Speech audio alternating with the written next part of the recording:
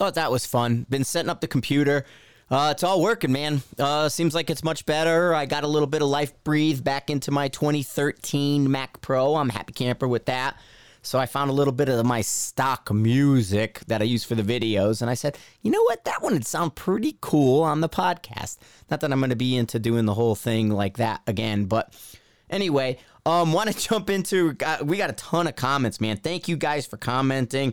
I'm going to go back in time a little bit to get some of these comments, because there's a lot, and that's awesome. We need you guys to keep on commenting like you're doing. Okay, so we got a couple. Love the podcast. Great info, guys. Awesome. Thank you, guys. A lot of that stuff. Then I got a comment. I'm surprised from who's this? I don't even know. Loxo don't or whatever. I don't even know what the heck your username is, dude. It's like fucking, who knows? It says, I'm surprised that you didn't mention the JP rifles for a top line AR. No one innovates. True. I just didn't think on the fly. A lot of this stuff is off the cuff. So, I don't think is quick.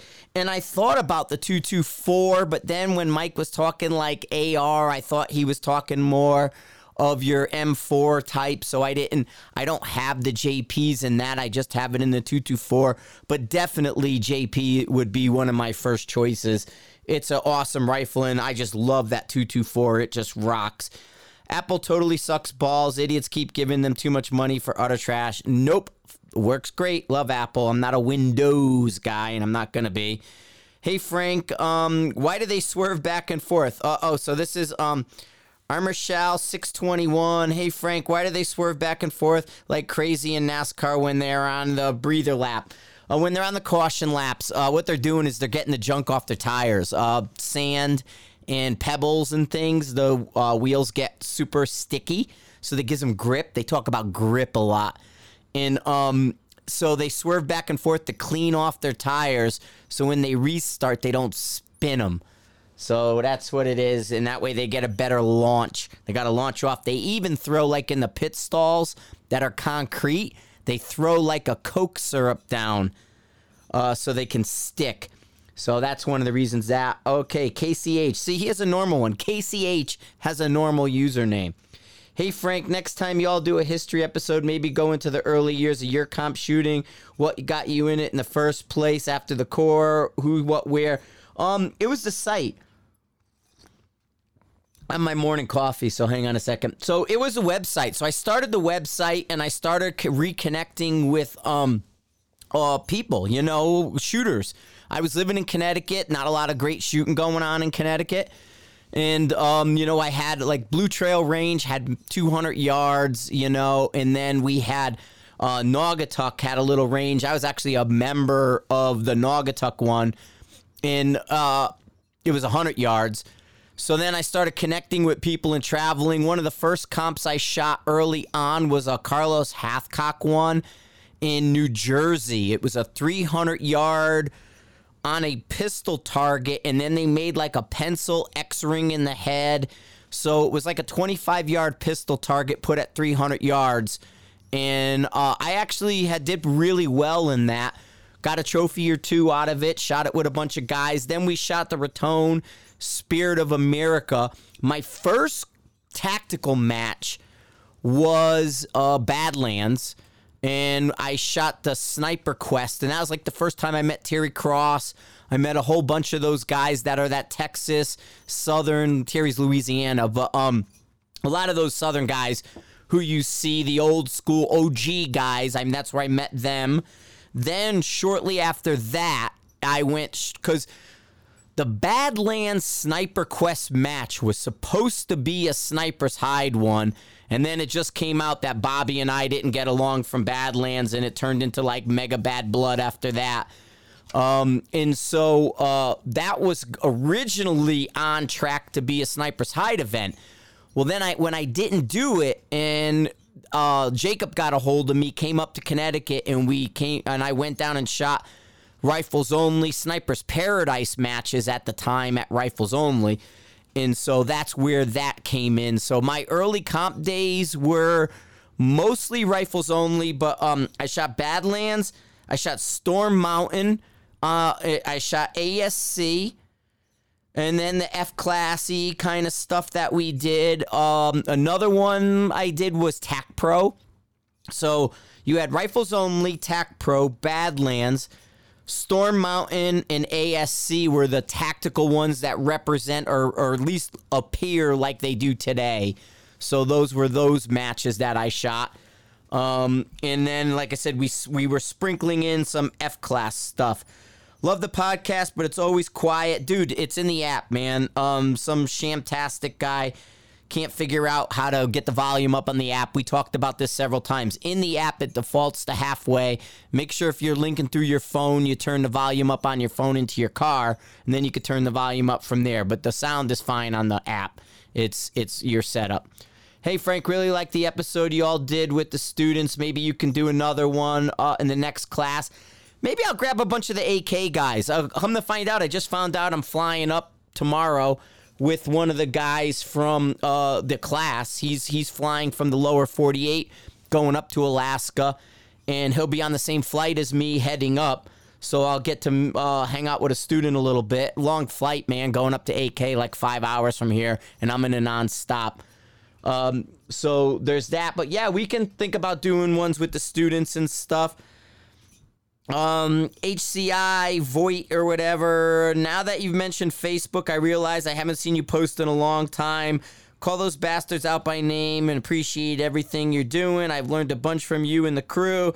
I've asked before, but I'll ask again. Could you put a class at an established range like Altus? I'd love to take a class, but won't be able to travel to Colorado to do it. I know the Altus guys I'm friends with, man. I probably could do a class at Altus. My schedule is pretty, tight.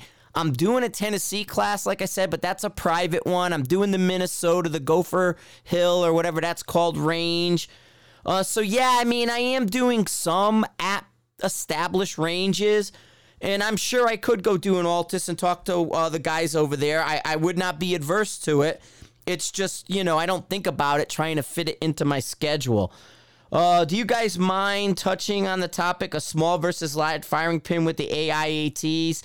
Weighing the pros and cons of going with an ATLE for an AX stock small firing pin or buying a much cheaper used one with a large in the standard stock. Here's, I get a lot of, I'm conflicted on the firing pins.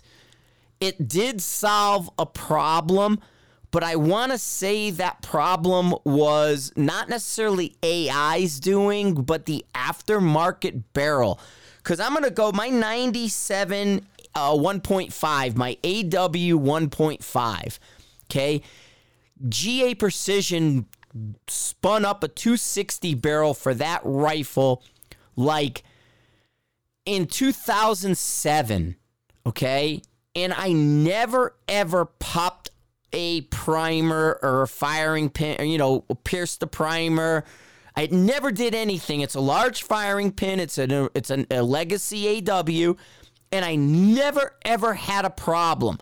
The only time and when I moved to a small firing pin, I had gotten an OTM aftermarket 6.5 Creedmoor barrel, and that one popped or pierced the primer. So then from there, I ended up, I was like a year behind because my other ones were fine. And I get a lot of I get yelled at for this, and so I'm going to be straight up with you guys. This is just my opinion. You could take it for what it's worth, that there's some gunsmiths out there. Maybe they could tell you. But I think the problem was, and here's my solution. Back in the day, George and those guys would always want to look at the receiver because there was some variations in the receivers, okay? And you got to figure all those rifles were designed for a 308, right? 308 parent case. If you look up the spec on a 6.5 Creedmoor, there's a bunch of variations that I don't think get taken into account when you do an off-the-shelf barrel, a pre-fit. To me, the problem is the pre-fit. And when you put the barrel on that's designed for a 308 but chambered for a 6.5, you run into a small variation which then helps lead to the Pierce primer. Okay? It happened to me, it didn't happen to me until like 15 or 16. I was at Altus Core, whatever you want to call it, and I popped a 6.5 primer, or pierced it. And that, it took me, almost 7 years to do that. And I just think that the pre-fits aren't 100% to spec, where if you take your large firing pin version, have a barrel made to that receiver, I don't think you'll run into a problem. But I don't know, man. It depends what you shoot. It depends on the primer. I wouldn't want to go shoot a small firing pin out of the big one, but you can get it bushed for $250 or so. You can buy an aftermarket from them or a replacement bolt. But I honestly think if it's matched, if you match the receiver and the barrel together, the large firing pin won't hurt it. Because, there's other actions out there that the firing pins are pretty close, and you don't see that happening. The difference is the pre-fit versus machine to that action when you take the measurements. So if you got a good gunsmith and you can bring it in or something like that, I think you can get around it. You know what I mean? But I don't know, man. It's hard to say. The nice thing is there's enough lower cost fixes out there where I don't think you'll run into a problem. But I'll get Adam. We'll try to get Adam on here too, because Adam's the AI, armorer for the U.S. So maybe we could talk to Adam, and he's a gunsmith and all. See, I've had pushback on that theory, but to me, it just makes sense, because when we started going to pre-fits, we started having problems. And prior to that, I was 260. I wasn't 6.5 Creed, but I didn't have a single issue with my 260s until we started going to pre-fits. Okay, Frank, grateful Frank, you come to Alaska and spend as much time holding training here. Seem to have to travel to lower 48. Yep, gonna be in the June class. Look forward to seeing you. Robot Doc, he always says something. Lighten up, Frank. Shit stirrers need to be. Understand this, man. I'm ranting. It's funny. It's fun. I'm just kind of going out and being a bit bombastic. So I know I drop a lot of F-bombs. I saw Mike yesterday, so I go into Mile High. I had to go take care of the stuff from the class and debrief and all that other stuff with Diane and Randy and go see them before I leave. And he's telling me that Rio was repeating some of the stuff that I was saying in that podcast. What is effing, me? And I'm like, oh shit, I gotta stop swearing like that. But guys, yeah, it's a bit but trust me, they do not get me down. They empower me when they bitch. You know what I mean? I've been dealing this my entire adult life.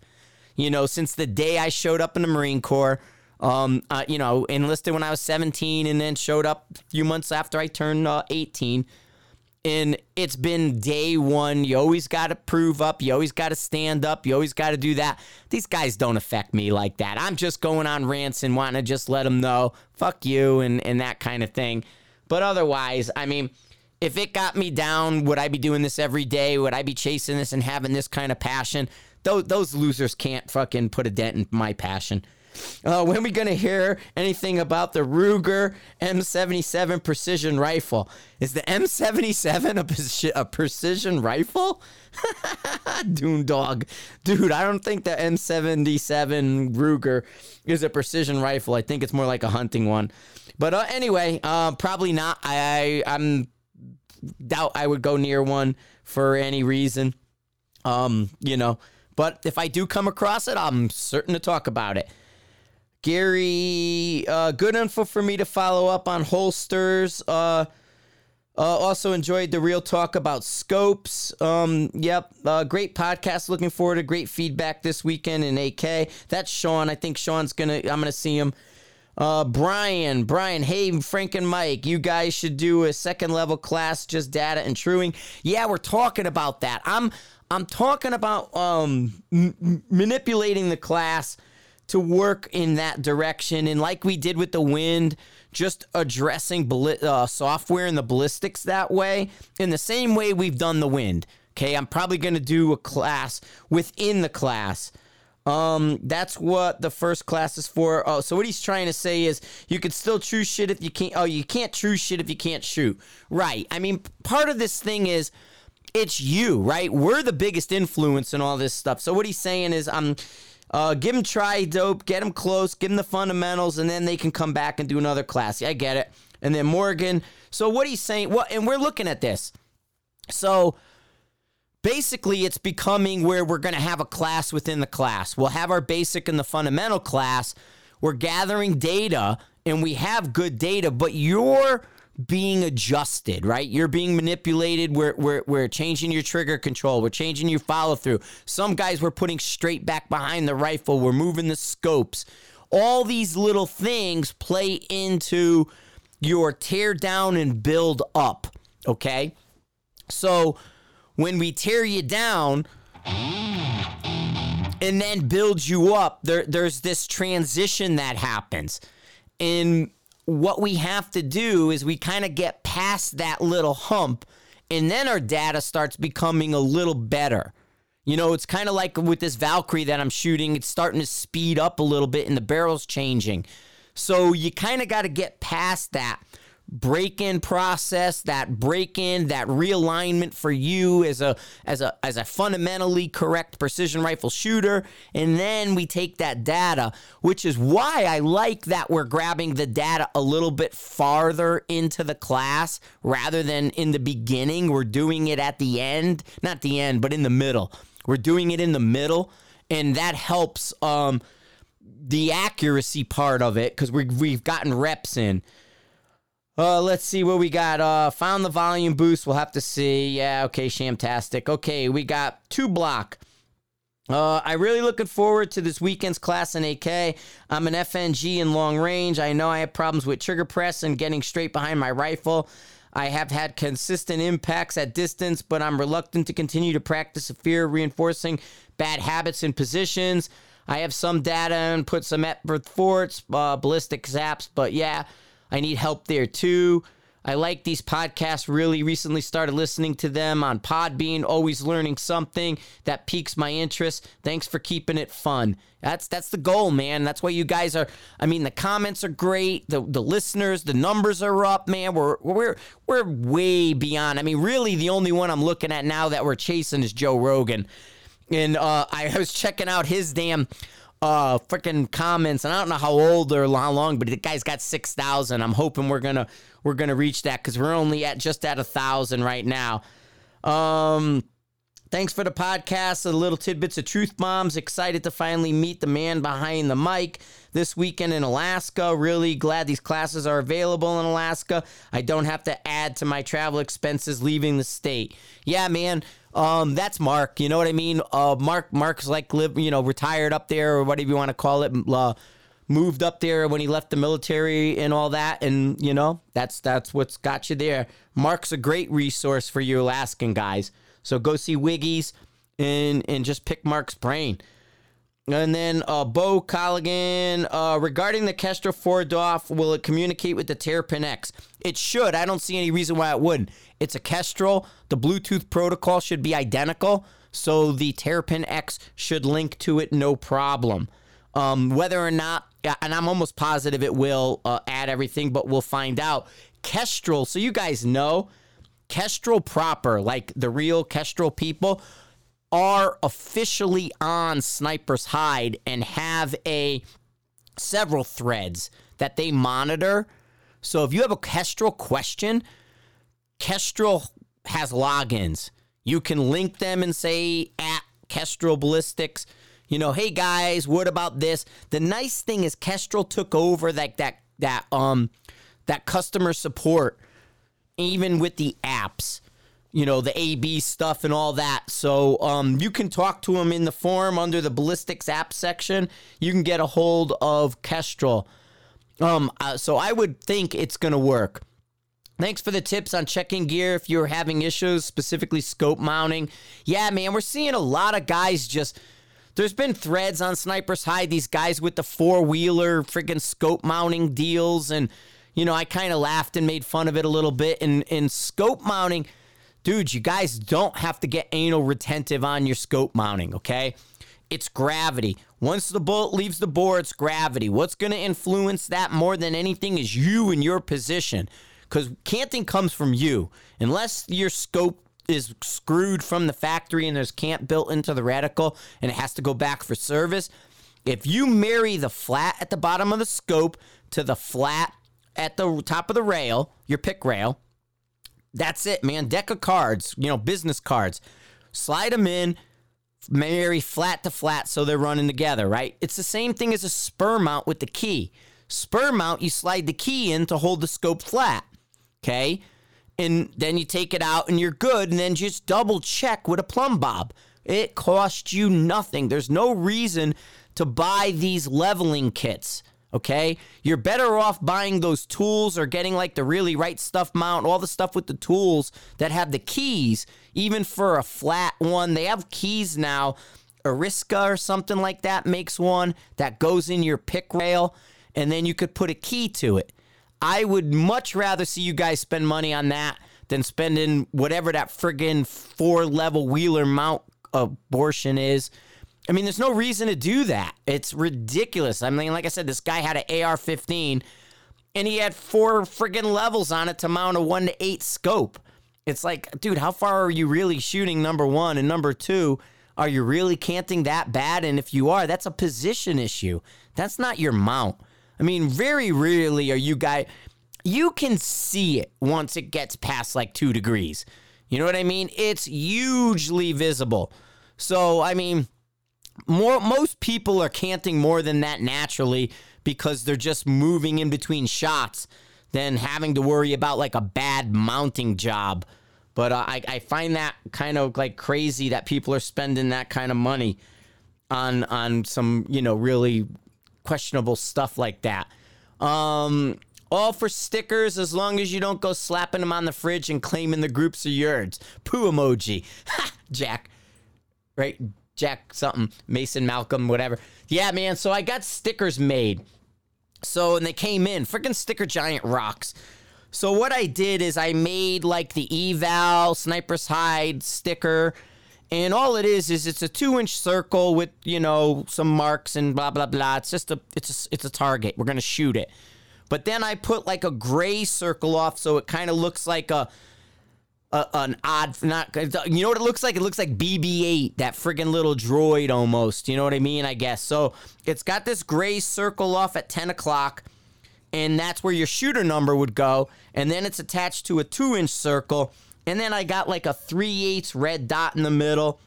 I got a, you know, kind of scoring ring type of thing. And then it says Sniper's Hide on an angle in a goofy font. And it's cool, but it's a little, I mean, the square, it's die cut. So this is a die cut sticker that I did. And it's only like 2.5 inches square, 3 inches square, right? So you take a die cut, slap it on the target. I'm going to bring them up to Alaska. In the gray, I can write the shooter's number. They can shoot their group. They can shoot the circles. You could shoot either or, you know what I mean? So really, there's like 2 different targets on there. And it's just quick and easy, and they were like pennies, and they showed up in like 3 days, and they're really, you know, just something to be Sniper's Hide branded, little, you know, easy to carry, slap them on. I could throw 500 of them in my bag, and they don't weigh but, you know, an ounce or two. And so, yeah, stickers, man. I got some more stickers to go with this stuff. I'm always looking how I can, you know, not so much simplify things, but brand it, make it a little bit more tailored to what we're doing, you know, rather than going the shooting C route. I love shooting Cs. Don't get me wrong. I got a bag full of them right now. I'm taking them with me. But there's times where it's like, all right, we could do it a little bit different. You know, like the eval. You're going to go in the first shots you're going to make of the day. You could do it on a Sniper's Hide target. And we could do it the last shots too. And then you got something to keep. But anyway, I did another bunch of stickers up. And so there's all that. God, I had some other things I was going to kind of talk about and mention too. Number one, I don't know. It's weird. I had a kind of goofy stuff I was watching last night, and I'm spaced on it now because I didn't write it down.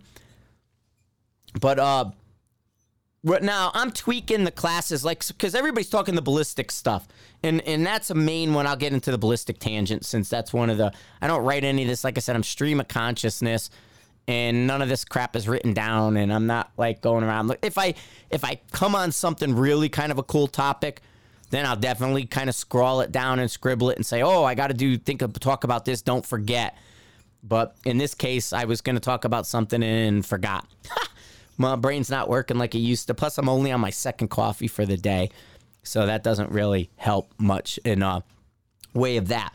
But the ballistic apps stuff, it's really about, number one, it's about your fundamentals and how well you're shooting. Your variation is in that, okay? There's a large amount. I mean, the funny thing we talk about with these apps and everything, and some guys have said that it wasn't until the advent of apps that we start talking about all these little noise in the system, and it gets more attention. And go back to the SHOT Show podcast with Brian and Emil Praslick and listen to what he says. I mean, yes, he sells his books on ballistics. Yes, he sells his software, but he still understands you have to be the right kind of shooter. You know what I mean? You have to be fundamentally solid for this stuff to work. Okay, an app is not a magic solution to fix your faults because it's still our input. I mean, one of the arguments and one of the big threads, you know what I mean? When we go into like pages and pages and pages, it's spin drift and Coriolis. Everybody, oh, you got to put on spin drift and Coriolis. Oh, you got to do this. Otherwise, if you're not doing that, ooh, watch out. It's like scary, right? Spin drift and Coriolis. It's 1%. It's 1% of the situation. You are far more than that, which is why in the class, I tell guys, right now, turn it off. Just leave it off. Because number one, it's going to overdo it to begin with. Number two, do the wind and make sure you got the wind right so you can line that wind up without it adding. Like in the Kestrel, we mentioned, we turn wind zone 1 off. Because wind zone 1 includes your aerodynamic jump. It includes your spin drift and all that other stuff. If you turn that to 0 and put it to 12 o'clock, it should cancel it out. Well, then you use wind zone 2 for your actual wind call. That gives you a pure wind call. You need that to check out what mile per hour gun you have.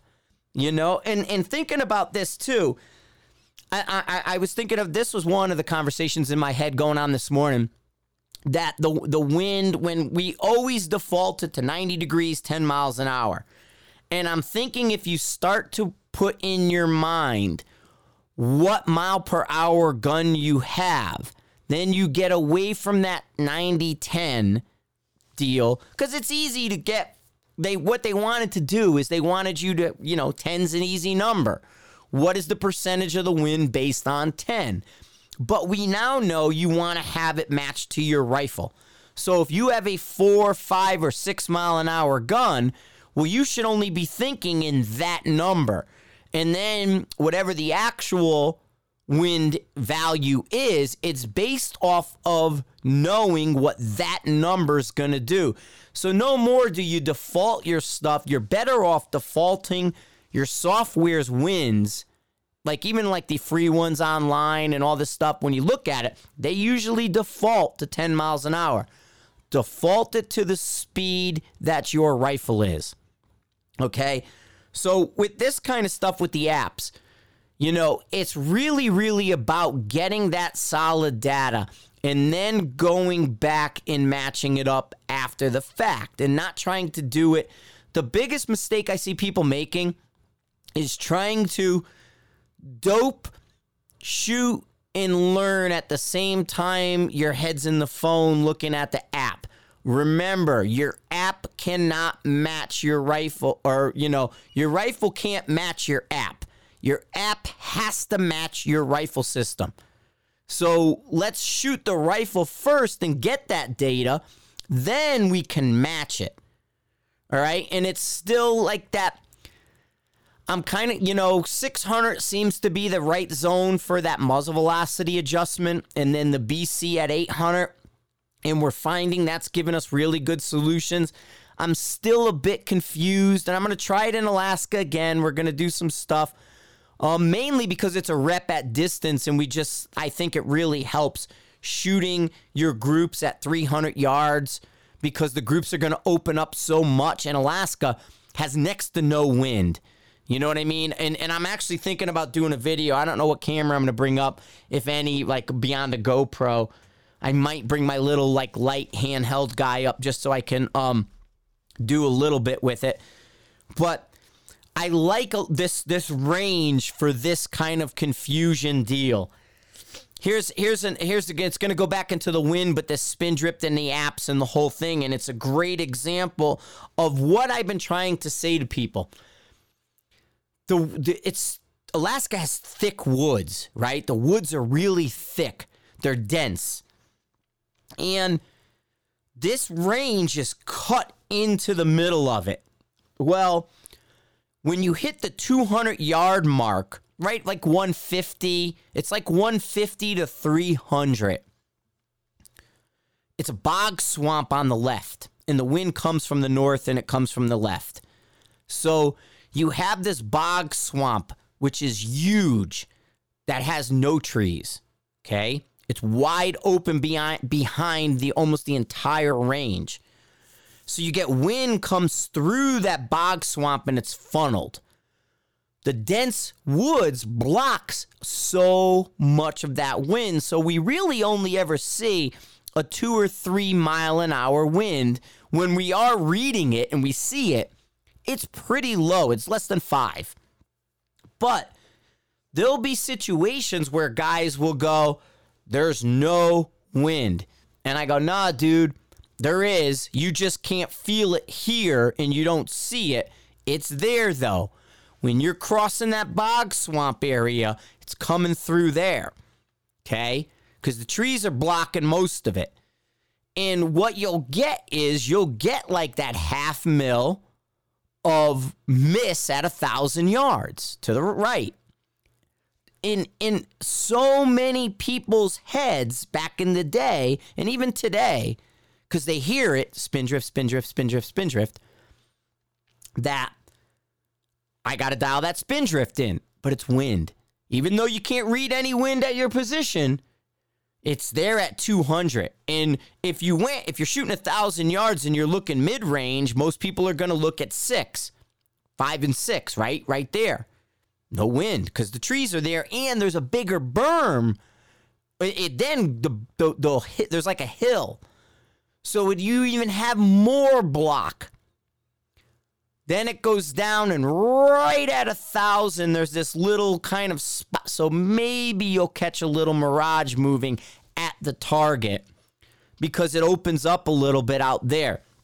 But you can look in the wrong place to see it. So that's why these apps, you got to understand, they're not a solution to your bad shooting. They're there to give you the best possible call for your data under various conditions that you now no longer have to like hyper keep track of. You do, but at, like a Kestrel wise, it's doing it for you. You don't have to keep up on the changes in temperature. The Kestrel is. So as the temperature's changing throughout the day, which temperatures are going to be your biggest variation, the Kestrel's keeping up with that. Because we did have guys, in the class asking, why is my Kestrel numbers constantly moving? Well, one, because it's a pressure meter.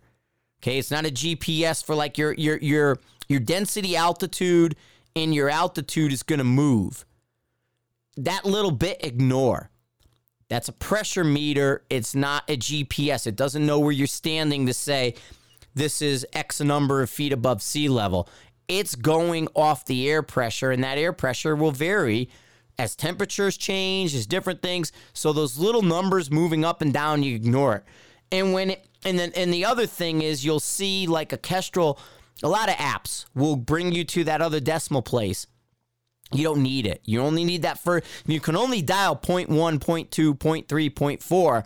Having a solution that's 0.15 doesn't, you can go to 0.2 or you can keep it at 0.1. But that's all it's really, that 0.15. The 5 isn't going to help you.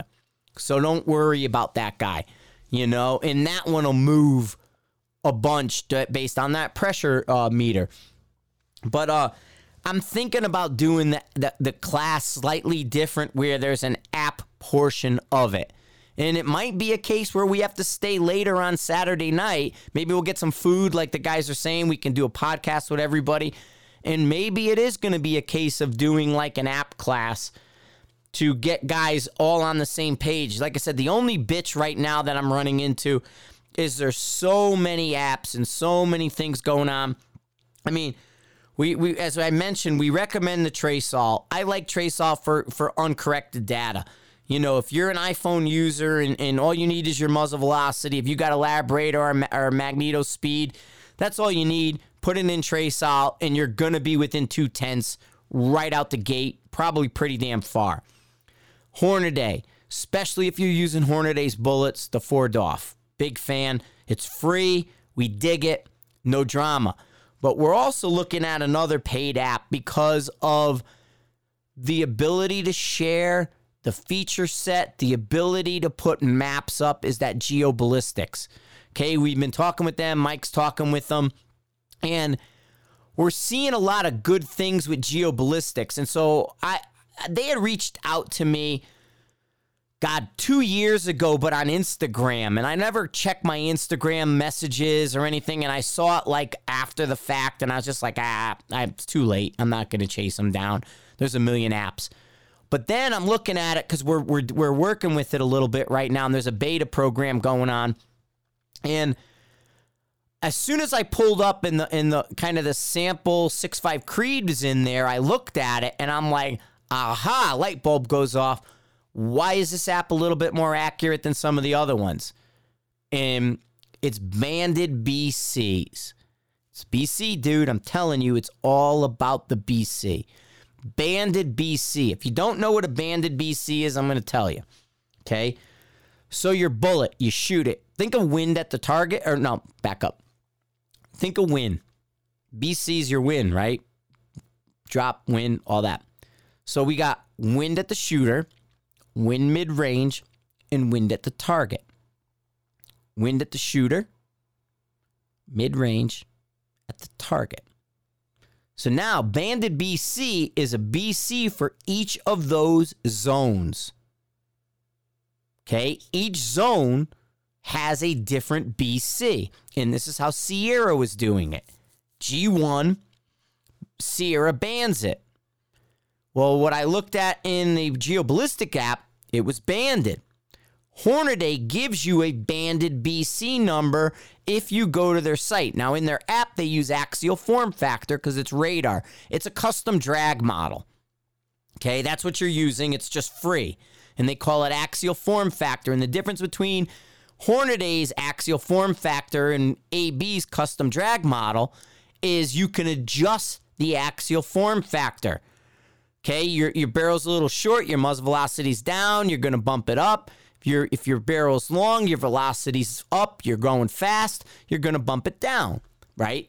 You're moving the curve up and down based on your speeds, your muzzle velocity, because that affects BC, right?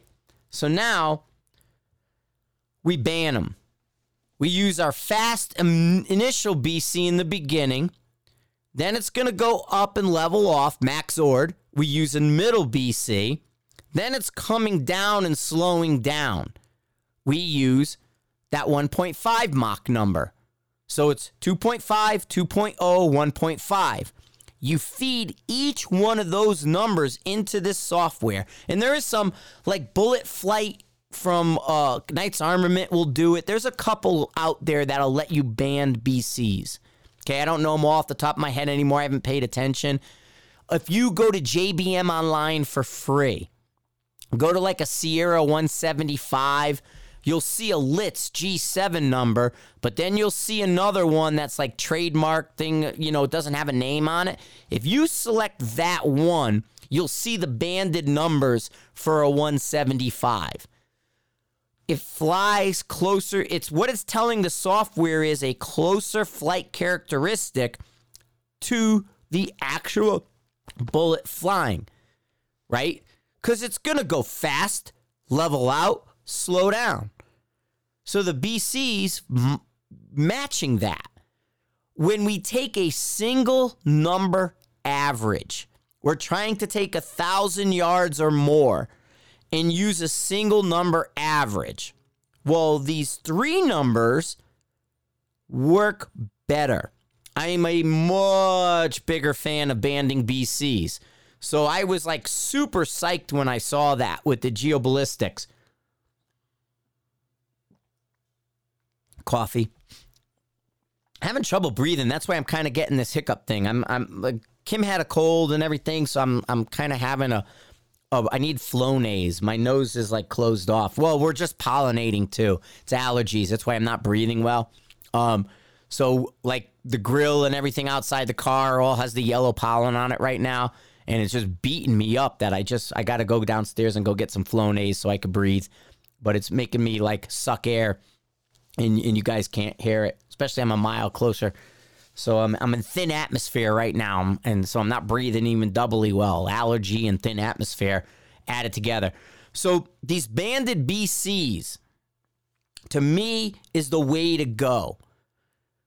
Outside of the axial form factor, which I think is super smart because it's raising both sides of the curve and it's not bending it one side versus the other. I mean, that's not to say this other software is wrong. It's just old. And I think if you go to Sierra has an external ballistic website. Great data, totally into the weeds. And you can read about banded BCs. To me, I've always said, and if you go back to the old Frank versus Brian Litz arguments on Sniper's Hide, I'm always been advocating for the banded BCs because it makes sense. You know what I mean? It makes perfect sense to me that start fast, level off, go slow. Put those three numbers in, and the computer given the ability to redraw the curve a little bit, that's why you see that software working good. But I'm definitely looking at the software side of it. Now that I know there's a guy in the flight with me, I don't know how much we'll be bullshitting, but I'm going to be trying to work on some of this. And as I said, I'm going to be redoing the PowerPoint. And one of the things I'm going to look to do is to create a ballistic lesson plan in my image.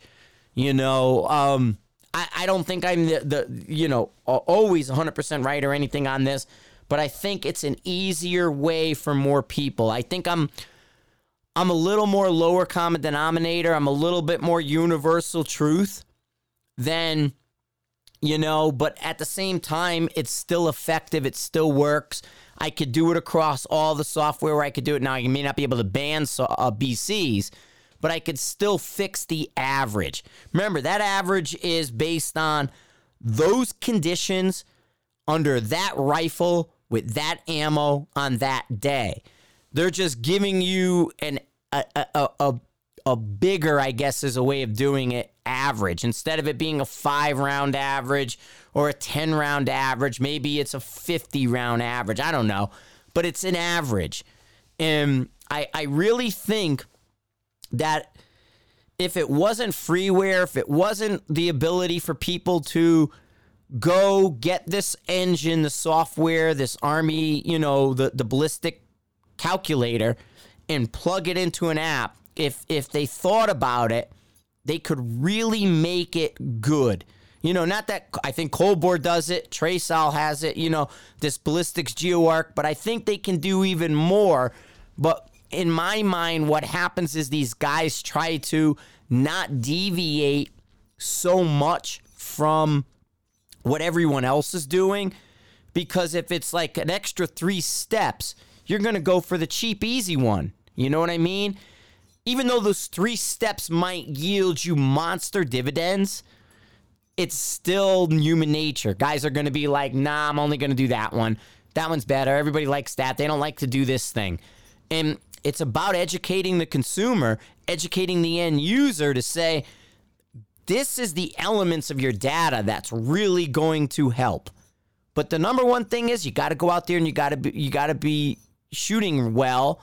You got to group it and be consistent. If your groups aren't sub-minute, then you really got to make sure you're shooting a big enough group and then taking the center average of that. You know what I mean? That's going to be your best bet. And then you have to understand the variations and the outliers out there. When you throw a flyer, that's probably within your group. You know your limits, know your specs, and that'll help out. But no, it's some fun stuff, man. It's all great kind of delving in and getting back into, like, training season and seeing all these things and how to make it easier and how to spin people up quicker, because we want to avoid the old mantras of get a case of ammo and go out and shoot. Yeah, reps matter, but it's reps with knowledge. It's reps with education behind it. It's not just reps with bad habits. And that's exactly what the guy from Alaska is saying. I don't want to reinforce my bad habits. And you really don't. And that's something we see all the time. So it's having that knowledge, and that's why we're throwing these knowledge bombs out there as much as we can in some truth bomb stuff. So, all right, man. I can't think of anything else that I got going on that I'm doing. I got to work on some computer stuff. My mouse has been acting up, so I got the different mouse and shit. I like wired mice better, but I got this Logitech like MX deal, and all of a sudden, like, the little it's coming up normal. Everything looks great. It's updated, and yet none of the little controls work. I can't go backwards. I can't do this. I can't do that. So it's pissing me off, so I'm going to retire it or something for now. So I got to do a little bit more computer work and keep adding software back, and then I got to sync up my laptop, make sure it's all good. I got to do my iPad, get on the plane tomorrow, see Sean, and then see everybody in the class, be at the Sheep Creek Lodge. Some of the guys are vacationing. I know Brandon and different guys. I'm missing a few. But if you guys are up and vacationing in Alaska, man, Sheep Creek Lodge, that's where we're at. If you're cutting through and we're not doing classes or something going on, and you're cutting through Anchorage, Wiggy's, Seward, right? Seward. Wiggy's, right next to Starbucks and Papa John and all that kind of stuff. But yeah, man, I will be seeing everybody up there Friday, and I'll be up there late on Thursday night. But Friday we'll be touching base with everybody, getting it all set up and ready to roll. And we'll be talking to you then. All right, guys, have a great one, and we're out.